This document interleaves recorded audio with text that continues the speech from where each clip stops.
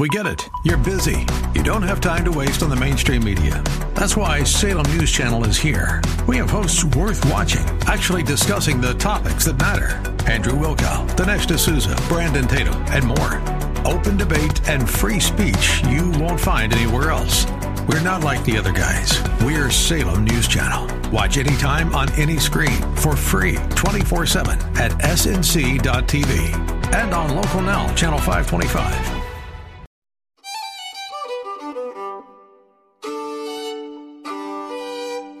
Hi, I'm Jerry Boyer. Welcome to Meeting of Minds podcast. My guest today is Tom Strobar. Tom is a financial advisor. He's a financial professional with decades in the industry. But we've brought him here for a different purpose. In addition to his day job of helping clients manage money and helping them realize their financial goals, he's taken responsibility long before anybody else was that I can think of in witnessing to a biblical worldview and the Christian moral code in corporate America from the standpoint of using the authority that he has as a shareholder. And this goes back even into the late 80s. While the rest of us were asleep at the wheel thinking corporations were just fine and didn't need our influence, Tom Strobar was highly engaged. So first of all, Tom, welcome to the program. Thanks for joining us. It's great to be here, Jerry. I appreciate it. All right, so this started for you, I think you said, in 1989? 89, yeah, that's when I first kind of literally stepped out on the pro-life issue just because of an abortion clinic not far from my backyard. So I didn't like it. Well, it's a thing not to like. So how did that translate? And we've seen it, and you've protested, and I've protested. How did this turn into something having to do with publicly traded corporations and your leverage as a shareholder? Well, I'm in the investment business. I do a lot of had done a lot of individual stocks. Had been involved in what makes those companies tick. I've been involved in various shareholder suits, and I would pick it, or as I say, witness. And you never know what effect you have. I mean, it's no one ever came out and said, "Thanks for being here. I'm not going to have an abortion." I never had anything like that. But I was reading a Business Week magazine about Pillsbury, who was giving thousands of dollars to Planned Parenthood, and also noting in the article how they had gotten thousands of letters of people protesting their contributions to Planned Parenthood. And of course, some of them, added, "We're not going to buy your cookie dough," or whatever Pillsbury made, et cetera. And I got to thinking about that this was really harmful to shareholders. And charitable contributions are designed to create goodwill, but giving money to Planned Parenthood was creating just the opposite, bad will. And as a shareholder, I thought this might be a legitimate concern. And I went to a local attorney.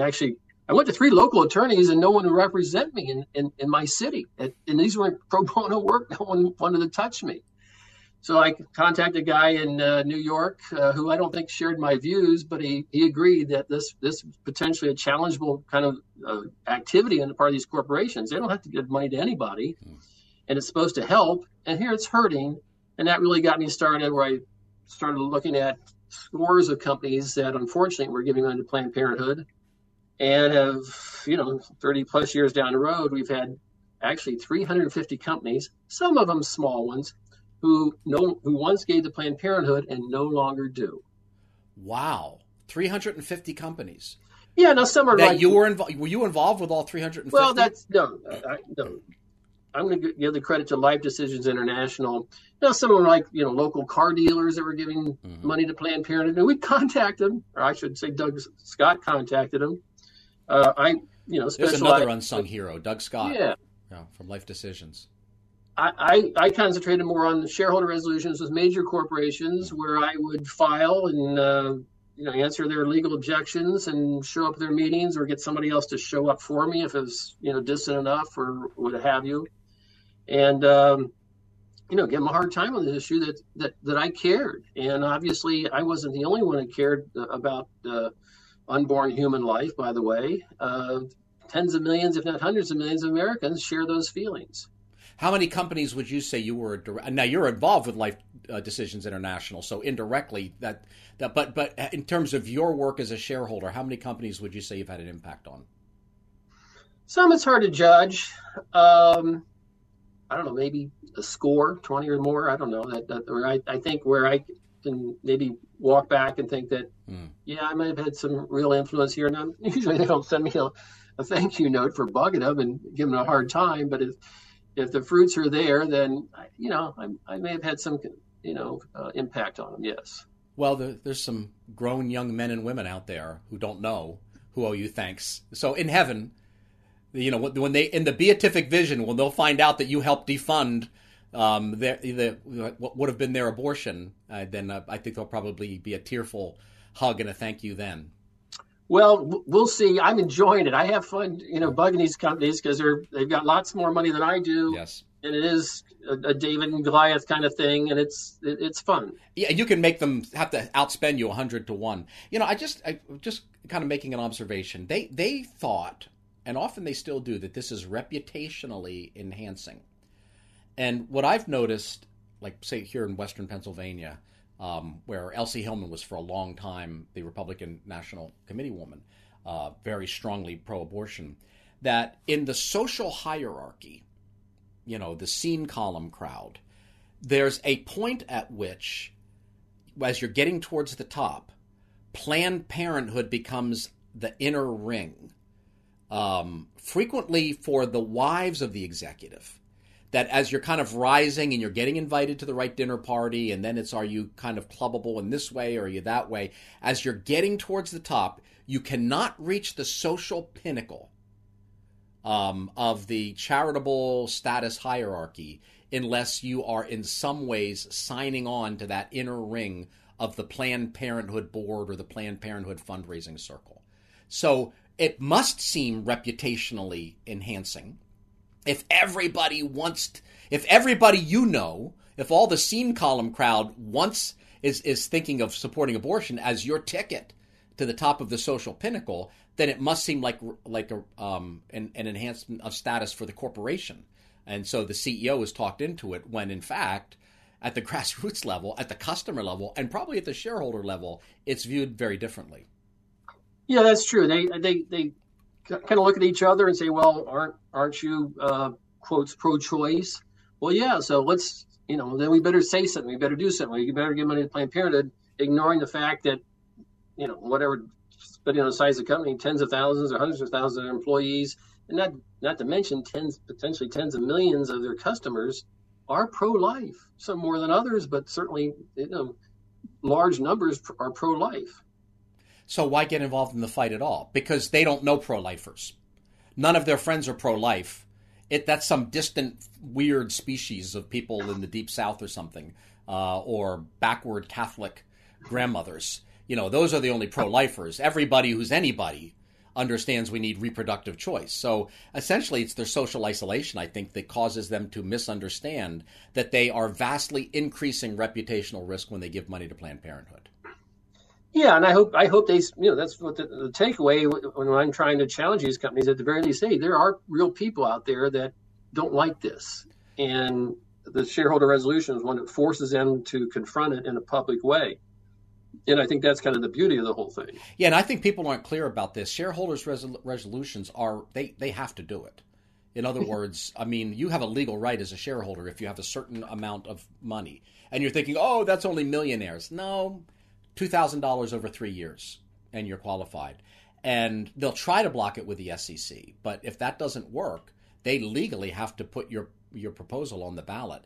And then you legally have a right to make a public statement, typically 3 minutes, in favor of it. So there's a lot of power in being a shareholder. If we would only use it. I think we didn't use it because we didn't know we had the power. But the other side knows they have the power, and they've hyper-organized and used it well and beyond their proportion of the population. Yeah, the other side will file hundreds of shareholder resolutions this year and every year, mostly again on liberal social issues. I don't dismiss them. Some are more important than others, but they really don't touch on really what the fundamental human rights issue of our time. And that's, will we or will we not kill our unborn children? So Pillsbury went the right way. I mean, it worked with Pillsbury. Okay. Who else went the right way? Who else were you able to General Mills, they had been giving consistently, and I showed up their annual meeting in 1999. And this is actually held at the Children's Theater in Minneapolis. And actually on their board was the chairman of Target Stores, also headquartered in Minneapolis. And after I gave my little address to the shareholders and the management, et cetera, half the audience was giving me applause, these are very scripted events. Yes. They're designed to make everybody think the management is on high. And within a month's time, they were telling people, no, we're not going to give money to Planned Parenthood anymore. No, it had nothing to do with the resolution or anything. We're focusing on other areas. And the next year, I decided to go after Target because they were giving money to Planned Parenthood, filed a resolution with them. And they said, oh, haven't you heard? We're not giving money to Planned Parenthood. I said, no, I haven't. If you put that in writing, I'll withdraw the resolution. They did, and I withdrew the resolution. And those were two, kind of bang, bang, right together. And now, if we could just get Target to stop banning books that are skeptical about sexual reassignment for minors, then we make some real progress with Target. But I'm glad they're not supporting Planned Parenthood. I mean, that's a step in the right direction. I'm glad, but they are one of the most liberal, and I've had other ones challenging them on issues regarding sexual orientation. And to this day, they do discriminate in their preferred vendor program on the basis of race, sex, sexual orientation, that, as I said, if you did this at your cash register, there'd be riots. Yes. So there's other work besides pro-life things that conservatives could and should address. But I've talked a lot to Target over the couple of years, and what happened is several years ago there was a CEO who gave money to, I think it was a politician, who was skeptical of the LGBTQ agenda, and they targeted Target, went after them hard, and essentially Target was cowed ever since. That having given a little bit of money to a conservative politician, I think it was a conservative CEO, they have now completely reversed, and now they have to atone for their sin of giving money to a conservative, and so they are probably the most subservient major American corporation to that agenda, precisely because they were just beaten into submission. So now they have such a negative S&R bond that anything LGBTQ, yes, we don't even need to know the details. We're on board, which is really a shame to see. Yeah, it's quite accurate. You're very perceptive. I mean, Target is certainly one of the most liberal, and as I cited them, if they had at the checkout counter where they're asking people what kind of sex they enjoy, and if you get the right answer, you get 5% off, there'd be riots. But that's what they do every day when they choose vendors who they buy their supplies and other things from, and that's just another aspect of liberalism gone crazy. Right, and they do it with the content provision of books. But I asked them, you banned a book, Deborah So's book, for example, Abigail Schreier's book, because it was skeptical about sexual reassignment for minors. Well, we don't want to do anything harmful. We have a policy. And I asked them repeatedly, can you give an example of a single book that you have excluded from a liberal point of view using these standards? In other words, I see that you've used a harmfulness standard, which is, of course, very subjective. So you think it's harmful to say 16-year-olds, 15-year-olds, hold off on the chemical castration, until you're a grown-up and you can think about this more clearly. You think that's harmful. Is there anything coming from the left side that you think is harmful? And they could not give a single example because it was never about harmfulness. It was about kowtowing to a specific interest group that had essentially humiliated them and essentially owns them. All right, now I want to talk about Chevron because that's a biggie, and you were involved with getting Chevron. You mentioned AT&T, which, by the way, still isn't giving. I checked; they're still not giving the Planned Parenthood. So well done. That lasted a long time. Tell me the story of your involvement with Chevron and Planned Parenthood funding. Well, Chevron was giving $26,000 a year to some sort of Planned Parenthood cause, if you will, or at least they thought they were. The money was certainly going there. And I decided to file a shareholder resolution and kind of bring it home to them that people do oppose this. And I worked with a gentleman out of California, Greg Cunningham, who specializes in graphic pictures of aborted children. That's one of his ways of calling attention to this issue. And wanted to know if I would do it. And I thought, well, I never did it that way before, but I thought, why not? Let's go for it. And I filed a resolution. I had three phone calls with a couple attorneys at a time asking me not to, please don't come. And, we're rethinking our Planned Parenthood issue. But, I decided, well, I'm going to come. And which for me, it was, it's a travel day out, the day of the meeting, and a travel day back. It's 3 days of time, a little bit, a few of my dimes. But I went and I had a banner with a severed head of an unborn child on one side, courtesy of Planned Parenthood, and a severed head of a full-grown adult, full-grown human being on the other side, courtesy of ISIS. And I stuffed it in my pants behind my sport coat because they took all my papers. They took my cell phone.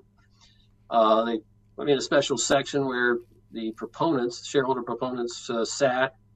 But when my time came, I got up and I helped, unfold the banner. It was like, 36, 40 inches long, foot high, held it up high for everybody at the annual meeting to see and said, this is what we're giving money to. This is what Planned Parenthood does.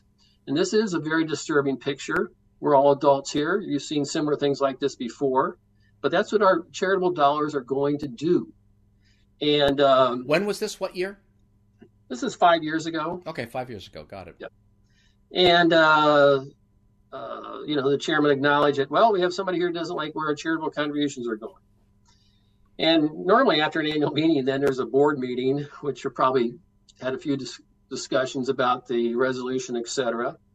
And they never gave again. And within months, they were answering my own emails saying that we have no intention to give money to Planned Parenthood in the future. And to my knowledge, have not given other than maybe a matching gift here and there. I'm not really sure about that. But they essentially stopped. And it was smart. It was silly in some sense to take at that time. I've been in annual meetings. I was at American Express annual meeting, and they were only given $5,000. I'm not going to, but the guy up there, they had hundreds of billions in revenues, and he knew about this issue. And I'm like, I bet no one walks into his office unless it's an 8-figure dollar amount decision. And here he's worried about a $5,000 contribution. Well, they never gave again. And just by coincidence, I showed up about 8 or 9 years later on the marriage issue. And my correspondence is usually with their head legal counsel. And these are scripted events. I said, where would you like me to sit? And he goes, well, I think the last time, and he pointed to it, and he said, you just sat right up over there. And I'm like, he actually remembered 8 years ago where I sat. You left an impression. I left an impression. I said, well, then I'll sit there again. Which company was this? This is American Express in New York City. And Harvey Gold was chairman, then Ken Chenault was chairman the second time. And I kind of felt sorry for his legal counsel. He gave me a big smile when I first showed up, offered me a bagel and coffee. Mm-hmm. He gave me a very dirty look on the way out. So that was kind of fun. Well, blessed are you when men revile you for my sake. So on Chevron, you showed up, you did it. And then what was their response? They didn't want you to show up. They don't want you to show up, and they don't want the resolutions. So did it work? Did they stop giving money to Planned Parenthood? Yeah, they did. I mean, they spent a lot of time and money. I mean, I got, pages and pages why I shouldn't be allowed at their meeting, but the SEC, disagreed and said, no, you got to let Tom Strobar show up. And, it was heavily policed event, and cars weren't allowed near it. And it was, just really, they were on edge. I don't know if they were always like that, but, they took my phone, they took my paperwork, and but I got in there and gave them my 2 cents, and thereafter they haven't given any, and I got email, and I kept copies of them that they had no plans to give money to Planned Parenthood, and they haven't. So I think they saw the light, and that's good. Or they felt the heat. Better if they see the light, but the heat is the backup plan. Right. Because if it's no longer a feel-good grant, if there's pain associated with it, then they find other things to do with their money that aren't controversial. By the way, when you were doing this, were there other people involved, not just Chevron, but in general? I have the impression that a lot of this you were doing kind of like the only person in the room with your point of view, or the only person kind of engaged with your point of view. Am I right about that? Yeah, yeah. I assume other people in the room shared my view, but I was the only one that I know of engaged, and certainly engaged enough to get up and express these kinds of issues, and using a technique that liberal groups use all the time. And that's, I copy some of their wording, but yeah, no, it was pretty much on my own. But it really only takes one person to do it. I mean, anybody, as I say, anybody can do it. Steal my ideas. They're very simple. It takes a little work, and I guess a little bit of technical, expertise. But I'm not the smartest guy in the world, and I get on. I'm not sure this is a smarts game. I think this might be a guts game. I mean, being willing to stand in a room, holding up that photo of a decapitated baby, decapitated adult. It's mostly a courage thing. I think that's the real burden for people, and also caring enough to just like work through that system that's not designed to make it easy for you. Which, by the way, as an interesting aside, a lot of these big corporations were just like losing their heads when some states were saying maybe you should have to have voter ID. Maybe you should have to show your ID before you can vote. Okay, I don't know whether those laws are a good idea or not. But these same companies, when you want to show up at an annual meeting, or when you want to vote, or when you want to put a proposal forward, you have to prove who you are, security clearance. So they make it really hard for you to vote in the annual meeting of the companies that are saying we shouldn't make it hard for people to vote. We shouldn't have any burden on people who are voting in politics, which decides who holds the nuclear codes. So it's really kind of a hypocrisy here, how tight they are with the franchise when it comes to their own citizens, their shareholder citizens, but how easy they are with just saying, oh, just everybody vote. Don't worry about accuracy. I will say I did show up at the Berkshire Hathaway annual meeting, which has 20,000 people that show up for that. Yes. And is run by Warren Buffett. And actually, the first year I worked with Steve Mosier of the Population Research Institute on a shareholder resolution. The next year, in between time, and the next year I showed up, and Berkshire Hathaway not only discontinued giving money to Planned Parenthood, Warren Buffett, I think, saw the problems inherent in this. He canceled his whole charitable giving program. So that was you. I wondered if you were the guy who got that ball started, because I thought he handled it very well. It's like, this is shareholder money. We're going to give you a dividend. And you can give your dividend to Planned Parenthood, or you can give dividend to, pro-life centers. You can give that's up to you because it's your money. I mean, I thought he handled that very well. And I had a feeling that maybe you were the trigger for that. Yeah, the New York Times blamed me. And as I said, well, to myself, Mr. Buffett decided on his own. I think I did have an article published in the Wall Street Journal. Mr. Buffett owned 1/3 of the company, but 2/3 of the charitable contributions were going to his private foundation, which obviously the disparity there was abusive, et cetera, to shareholders.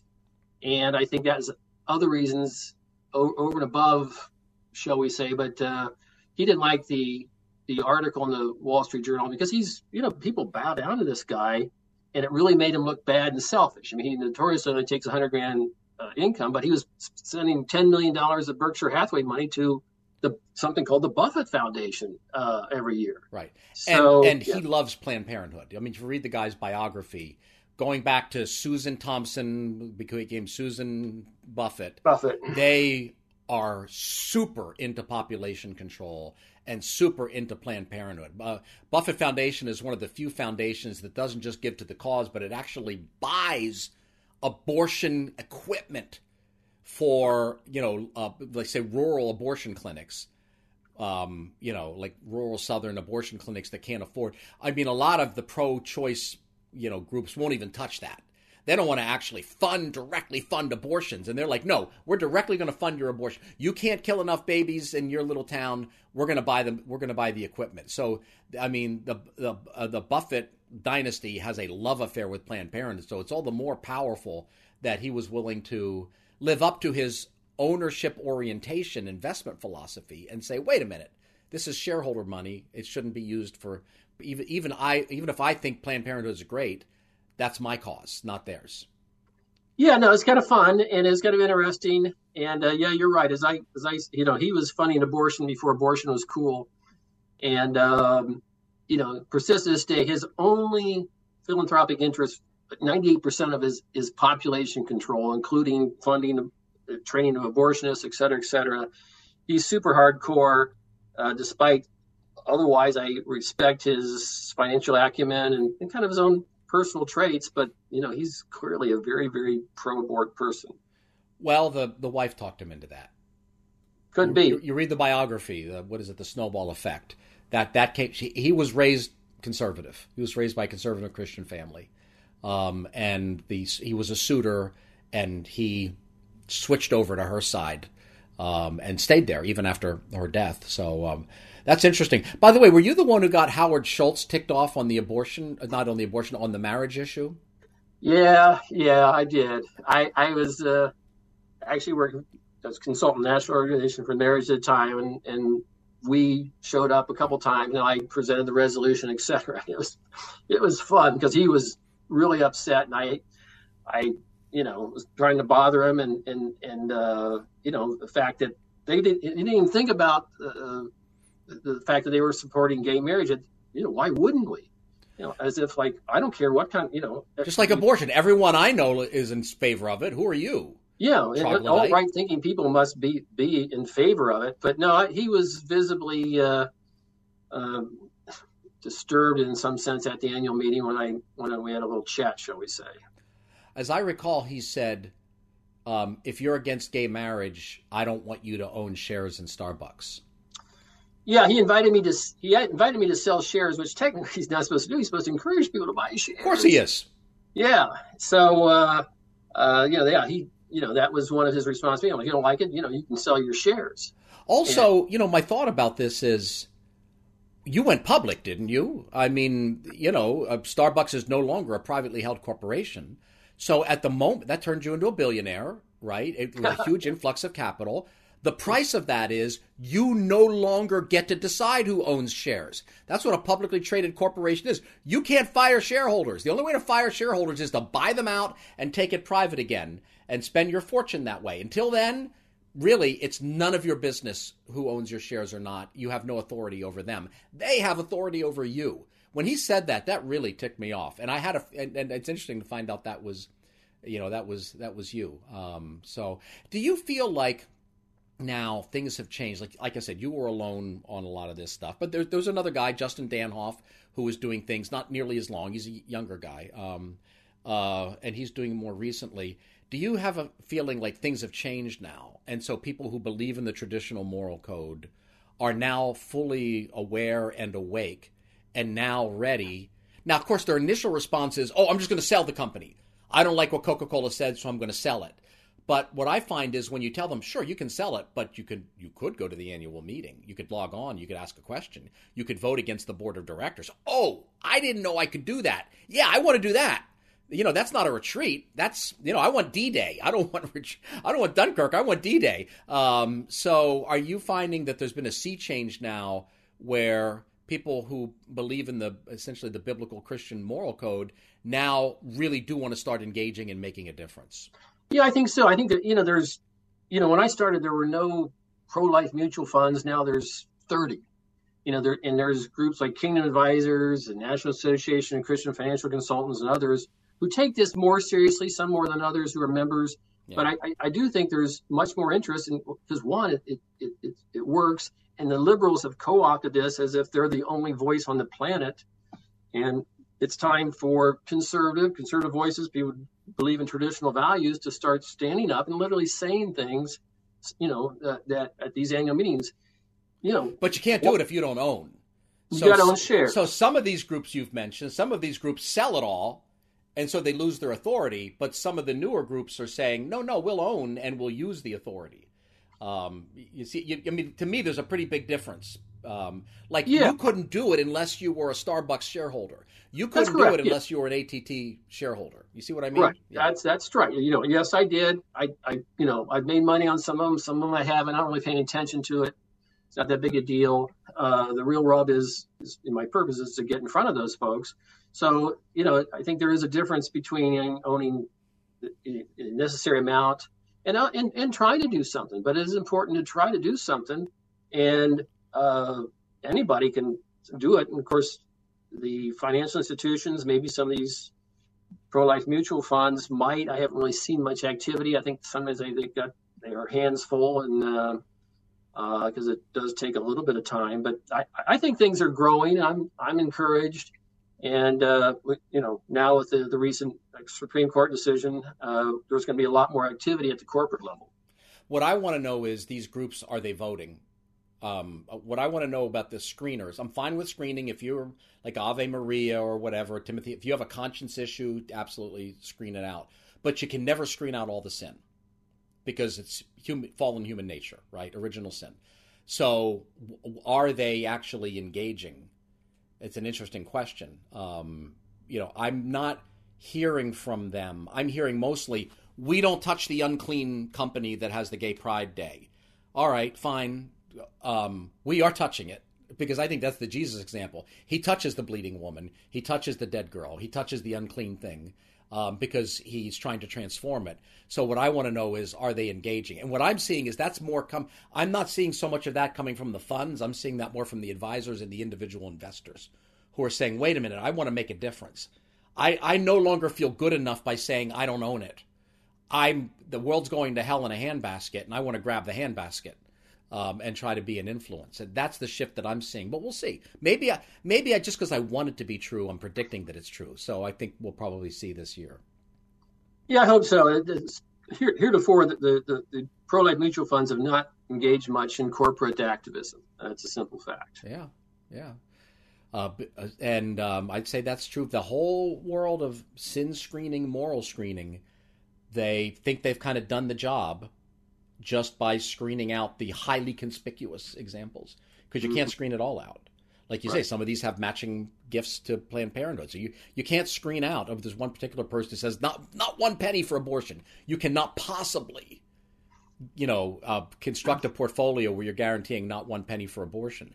But if there is a penny, and probably if there's a penny, there's a pound, as they say, get in there and say, why? No more. What are you doing? You're killing future customers. How can this be? I mean, look at the story of Toys R Us. Toys R Us is bankrupt. And in their bankruptcy statement, you know what they said?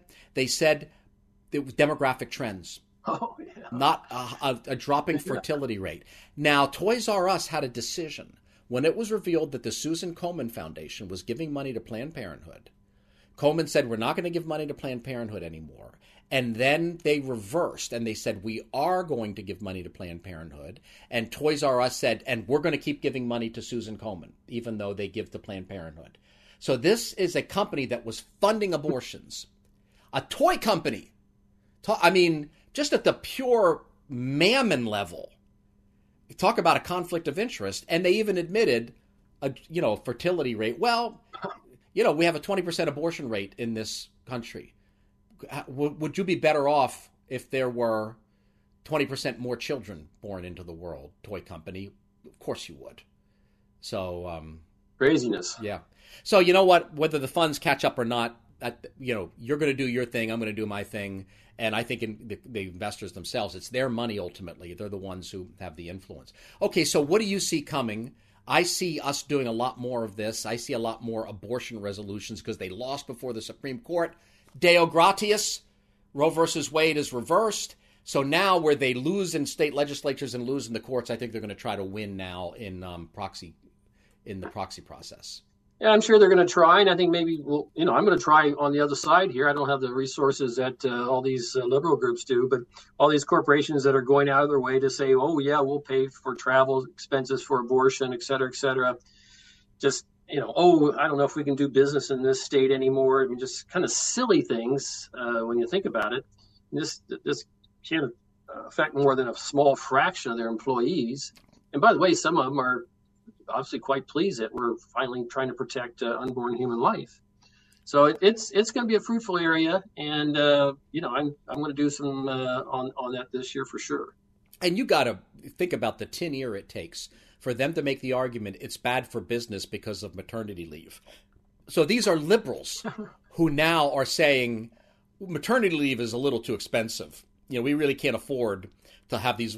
I mean, they've been pushing maternity leave and paternity leave, and maybe grandparents should get leave, and uncles and aunts, everyone should get leave. When they're in control, it's like, Oh, but if the woman has a baby who wasn't going to have the baby, that's maternity leave, and there's medical costs. So they're nickel and diming. They're asking these companies to nickel and dime with these pro-life states because of the cost of maternity leave. I mean, did they even know how they sound when they make an argument like that? Yeah, it's often very contradictory, and the abortion thing just kind of highlights some of the craziness that people will do for the right to take the life of their unborn kids. And also, they're making the argument about worker shortages. Probably the most right. You see we kill workers, so we don't have worker shortages. But if you look at the demographics, look at New York, probably the most pro-abortion state in America in terms of policy. Up until birth, that's the law. It's unbelievable. They're hemorrhaging population like crazy. What's growing? South, Midwest. These are the growing states. Mm-hmm. Pro-life states are net population inflow states, and in many cases, people are fleeing the Jerseys, New Yorks, Illinois, and Californias even. So the idea that being a pro-life state makes you have a worker shortage problem is ignoring the actual demographic shift. People are going to where they're more free. Yeah, good point. Yeah. All right, Tom, anything else you want to say? I've just admired the work you've done from afar, and I really appreciate you coming here and talking to us about it. Anything that we didn't cover that you want to cover that I should have asked you about? I appreciate your interest. I think I am encouraged. I mean, I think, we all have work to do in our life. This is obviously some part of mine. And, I'm going to do as much as I can, as long as I can. I'm enthused about doing pro-life work. Me too. Yeah, so am I. I'm really optimistic about the future. I'm really looking forward to this coming year, and maybe coordinating with you if you're willing, sharing some of your expertise with us, because they have a lot of tricks in their toolbox, and you've seen them all. I've seen a few of them, the way they play with dates or the way they try to do no action letter, ordinary business rules. You've seen them all, and I would love to have your help. And I'm very optimistic about a pro-life future because God is sovereign. Tom Strobar, thank you so much for being with us on Meeting of Minds. Most welcome. Thank you. God bless and Godspeed to you and your work. Thank you.